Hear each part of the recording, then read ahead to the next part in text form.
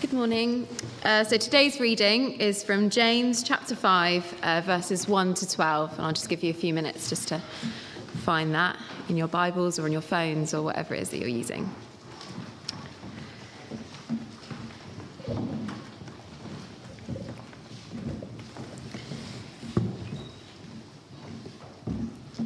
Now listen, you rich people, weep and wail because of the misery that is coming on you. Your wealth has rotted, and moths have eaten your clothes. Your gold and silver are corroded. Their corrosion will testify against you and eat your flesh like fire. You have hoarded wealth in the last days. Look, the wages you failed to pay the workers who moved your fields are crying out against you. The cries of the harvesters have reached the ears of the Lord Almighty. You have lived on earth in luxury and self-indulgence. You have fattened yourselves in the days of slaughter. You have condemned and murdered the innocent one who was not opposing you. Be patient then, brothers and sisters, until the Lord's coming. See how the farmer waits for the land to yield its valuable crop, patiently waiting for the autumn and spring rains. You too be patient and stand firm, because the Lord's coming is near. Don't grumble against one another, brothers and sisters, or you will be judged. The judge is standing at the door. Brothers and sisters, as an example of patience in the face of suffering, take the prophets who spoke in the name of the Lord. As you know, we count as blessed those who have persevered. You have heard of Job's perseverance and have seen what the Lord finally brought about. The Lord is full of compassion and mercy. Above all, my brothers and sisters, do not swear, not by heaven or by earth or by anything else. All you need to say is a simple yes or no, otherwise you will be condemned.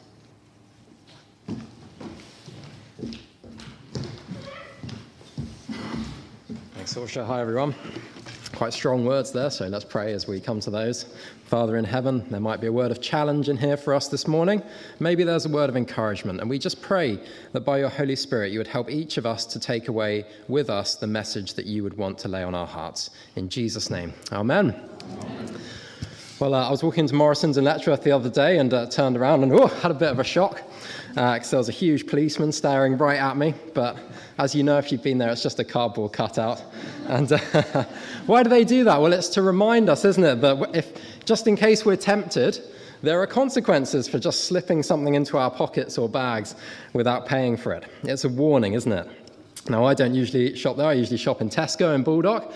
And I remember one time, a busy Saturday just before Christmas, when there were two police cars parked right outside the front, and the policemen and women were scattered throughout the shop.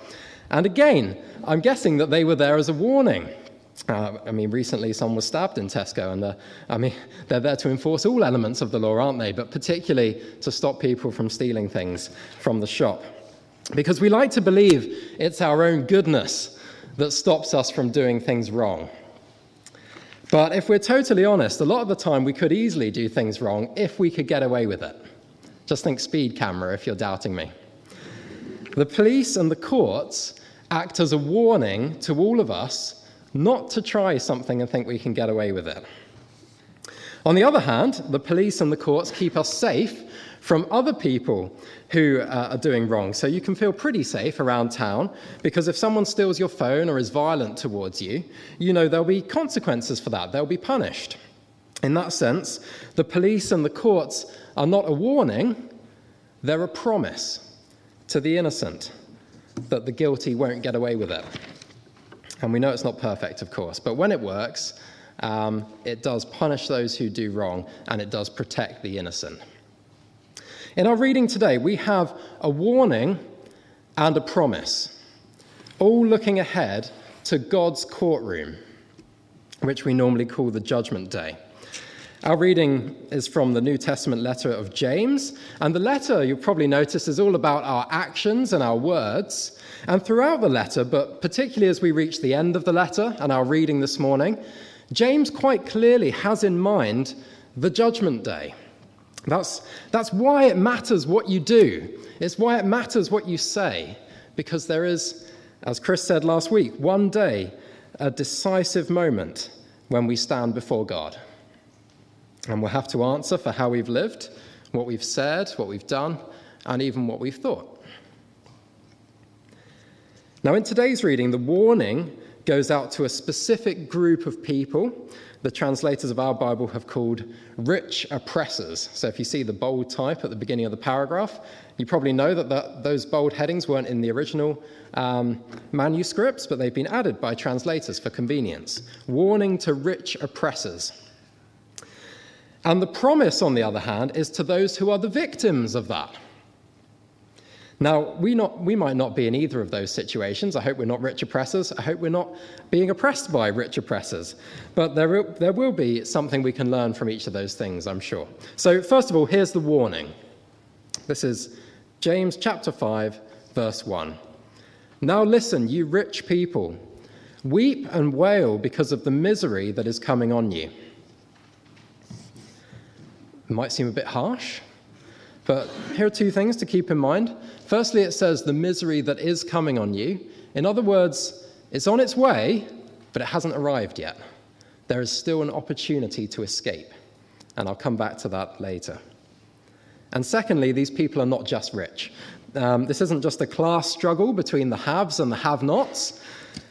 As we read on, we see four very clear things that these rich people have been doing that is bringing judgment on them. It's like they've been caught on God's CCTV doing four things, and that's what God has a problem with. As you know, the Bible has nothing against rich individuals, because Abraham was rich, and Job was rich, and Solomon was rich. They're all the good guys. The Bible encourages hard work, it encourages skill, ingenuity, good business, and it even has good things to say about inherited wealth. But here are four problems that can creep in as the bank balance goes up. First of all, covetousness. A bit of an old-fashioned word, but begins with a C, which is important. It basically means greed, covetousness. Second one, corruption. Then carelessness, and then cruelty. Let me take you through each of those very briefly. Firstly, covetousness. This is the end of verse 3. It says, you have hoarded wealth in the last days. Not just had it, hoarded it. This is a warning to those who are greedy. Now, I find it difficult to draw the line between saving and hoarding. I don't know about you. We all have to save for things, maybe a holiday, a house, retirement. And some of those things are quite open-ended, aren't they? Because how much is a good amount to save for retirement? As much as you can. It's open-ended. So how do you know you're not hoarding? Well, I think you have to ask yourself the question, if God told me to give all of this away, could I do it? You probably know the story of the rich young ruler who came to Jesus, and he asked, what do I need to do to inherit eternal life? And Jesus looked at this guy and gave him some instructions, and then saw that really his heart was set on his money, because he had lots of it. And so Jesus said to him, go and sell your possessions and give to the poor, and you will have treasure in heaven, and then come and follow me. And what happened? When the young man heard this, he went away sad because he had great wealth. Is your money available to Jesus or not? A catchy saying I remember from my childhood. I think this was in a youth magazine. Great stuff. It says, make money, but don't make money your master. Use it for the master. So let's not be covetous. Secondly, corruption. This is the second thing they've been caught doing on God's CCTV. Verse 4, look, the wages you failed to pay the workers who mowed your fields are crying out against you. They've employed somebody and they haven't paid them. Now, I was chatting to someone in the congregation, you probably all know who this is. They told me this week that the big developer who built their property hasn't paid the small flooring contractor for something like 50 days. That developer needs to heed this warning. Someone's done some work for them and they've been holding back money. Throughout history, Christians have been standing up against corruption. And one very recent example is the creation of the Fair Trade Foundation in 1992. Their website timeline says that in 1992, I quote, following persistent appeals for fairness in trade from Mexican small-scale coffee farmers, the Fair Trade Foundation is established by CAFOD, Christian Aid, Oxfam, Tradecraft, the World Development Movement, and the National Federation of Women's Institutes. Now, two of those are openly Christian charities, and several of the others have roots in church groups or in Christian individuals. And they have made a big difference to the ethical standards we expect from our supermarkets. Isn't that a good thing? God is against corruption and exploitation, and his people should be too. Individually, we all need to make sure that we're honest and transparent in our financial dealings. That could be as simple as paying our bills on time. It could be as complex as arranging our tax affairs so we're not using our wealth to hide our wealth. I know all about that because I come from Guernsey. But seriously, we should be transparent and honest and open. So, we've got covetous, we've got corruption. Carelessness is the third thing, verse 5. God warns these rich people, you have lived on earth in luxury and self-indulgence. And I feel in our culture we have this strange tension where we are kind of living in luxury and self-indulgence, and yet we also know that that's frowned upon.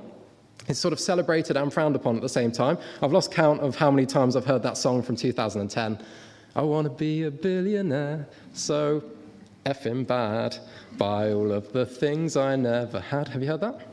And in the same year, 2010, Disney released the Rapunzel film Tangled, where Flynn Rider describes his dream. My dream is basically to get rich and retire in comfort, and he's told, your dream sucks.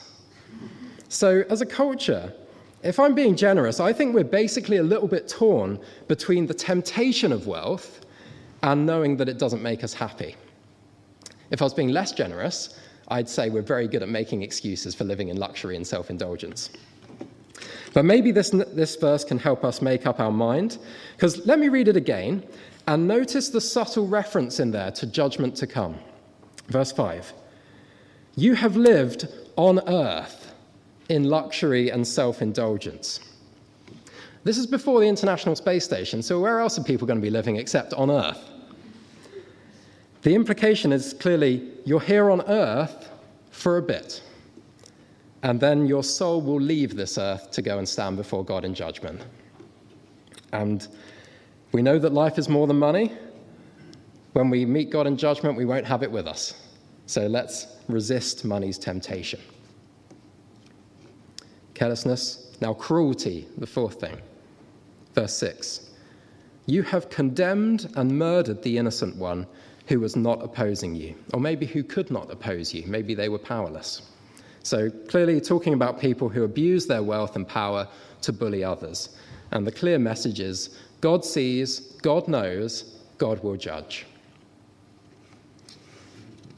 Now,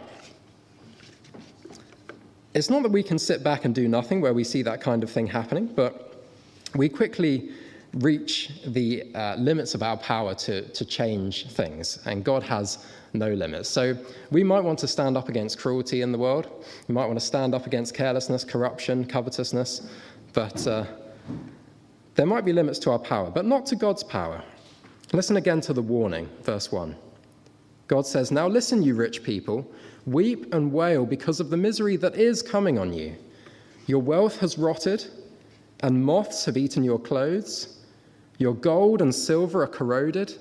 Their corrosion will testify against you and eat your flesh like fire. That's strong, isn't it? It's like in the courtroom, God asks their bank account, how did you get so full? And the bank account says, well, because I used cheap child labor to get nice trainers, and I didn't pay my workers, and I murdered people I thought might get in the way. And the individual concerned stands there in court in terror as their own wealth testifies against them. And they realize what a mistake they've made. That's the warning. And God's message to anyone in that situation is the same as his message to everyone, which is repent. Stop living that way and come to God for forgiveness. We all need God's forgiveness. None of us has lived a perfect life. And clearly, God's judgment day is going to be less tolerable for the individuals who have murdered the helpless than it will be for those of us who might have just stolen something occasionally or lied occasionally, this kind of thing.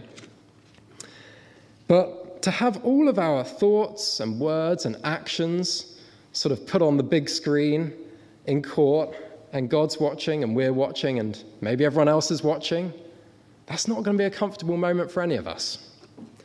and our only hope is God's mercy. Earlier in his letter, James says, mercy triumphs over judgment. And it was in mercy that God came to earth in the person of Jesus, of course, and died on the cross so that our lives could be redeemed by his. George read Romans 8, verse 1 earlier. He didn't know I was going to read this as well.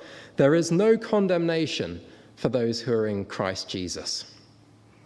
Whatever you've done or said or thought, if you haven't already repented, do that today. Because then on Judgment Day, you'll be able to hold your head up high, knowing that you'll receive mercy. God will not condemn you because Christ has died for you. That's the warning to rich oppressors. But almost by definition, that's quite a small group of people. So let's move on to the promise. And that's the second half of our reading. And it seems as though, for the most part, the people receiving James's letter, the original audience, were actually the victims of rich oppressors. Let me take you back to chapter 2. James chapter 2, verses 3 to 7 says, If you show special attention to the man wearing fine clothes and say, here's a good seat for you, but you say to the poor man, you stand there or sit on the floor by my feet, have you not discriminated? You have dishonored the poor. Is it not the rich who are exploiting you? Are they not the ones who are dragging you into court? Are they not the ones who are blaspheming the noble name of him to whom you belong? So most of James's audience are victims. And then Judgment Day serves as a promise that the guilty won't get away with it. Listen to how Jesus' return and Judgment Day are a source of comfort to victims of abuse and violence. This is verse 7. Be patient then, brothers and sisters, until the Lord's coming. See how the farmer waits for the land to yield its valuable crop, patiently waiting for the autumn and spring rains. You too, be patient and stand firm, because the Lord's coming is near. So just like the farmer, they've done their bit. There may be nothing they can do now except wait. But during that time, they're to be patient, trusting that Jesus' return is not far away. So, in light of that promise, here are 4 instructions of how we're to live, and I'll rattle through them quite quickly. 4 instructions. First of all, be patient. That's the first thing he says, and he says it 3 times. Be patient then, brothers and sisters, until the Lord's coming. The message is, your suffering has a time limit, and then the Lord's coming will bring justice. Now, most of us won't be victims of bullying by the rich, but Christians are increasingly likely to be attacked on social media or lose jobs or lose friends because of our faith. And we might be hurt, but we're not to fight back. We're to be patient. Jesus said, turn the other cheek, didn't he? And that brings me to the second thing. We're to be patient. We're to turn the other cheek. But does that mean just roll over and don't do anything about the wrong in the world? Well, no, because we're also, secondly, to stand firm. Be patient, but stand firm. Verse 8, you too, be patient and stand firm. Turning the other cheek, firstly, means don't hit them back, but secondly, it means don't run away. It takes strength to be smacked on one side and then just turn the other cheek. Stand firm, or as some translations say, establish your hearts. Set your hearts and don't get distracted or grow tired or tempted away. It's the same word as when Jesus, during his lifetime, there was a moment where he steadfastly set his heart to go to Jerusalem. And he knew what was going to happen there. He knew he was going to be tortured and then killed. But he established his heart because he knew the good that would come out of it, and he knew the glory that lay ahead of him. And as always, we should follow Jesus' example. James also gives us the examples of Job and the prophets. Let me read verse 10. Brothers and sisters, as an example of patience in the face of suffering, take the prophets who spoke in the name of the Lord. As you know, we count as blessed those who have persevered. You have heard of Job's perseverance and have seen what the Lord finally brought about. The Lord is full of compassion and mercy.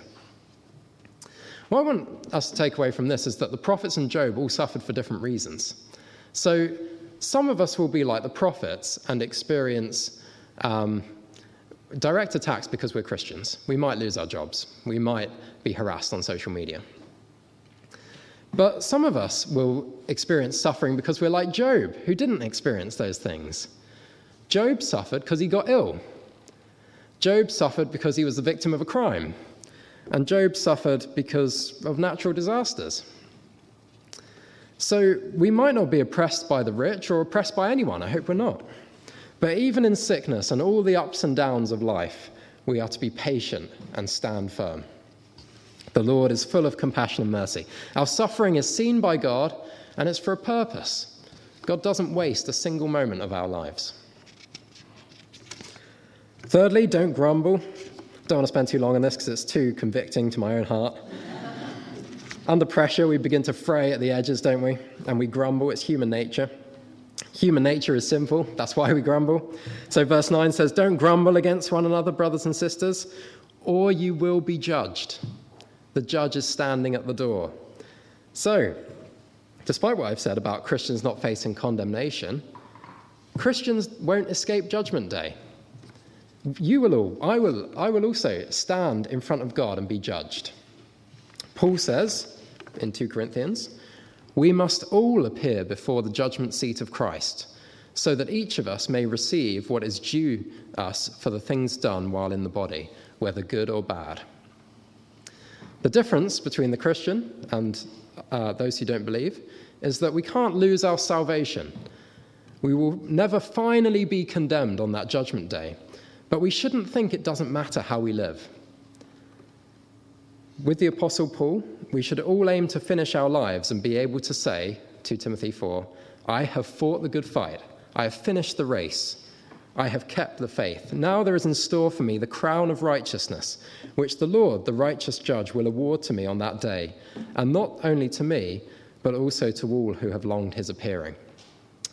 If we haven't fought the good fight, I guess, we'll still make it into heaven, we'll still be saved, but we might receive a bit of a slap on the wrist on Judgment Day.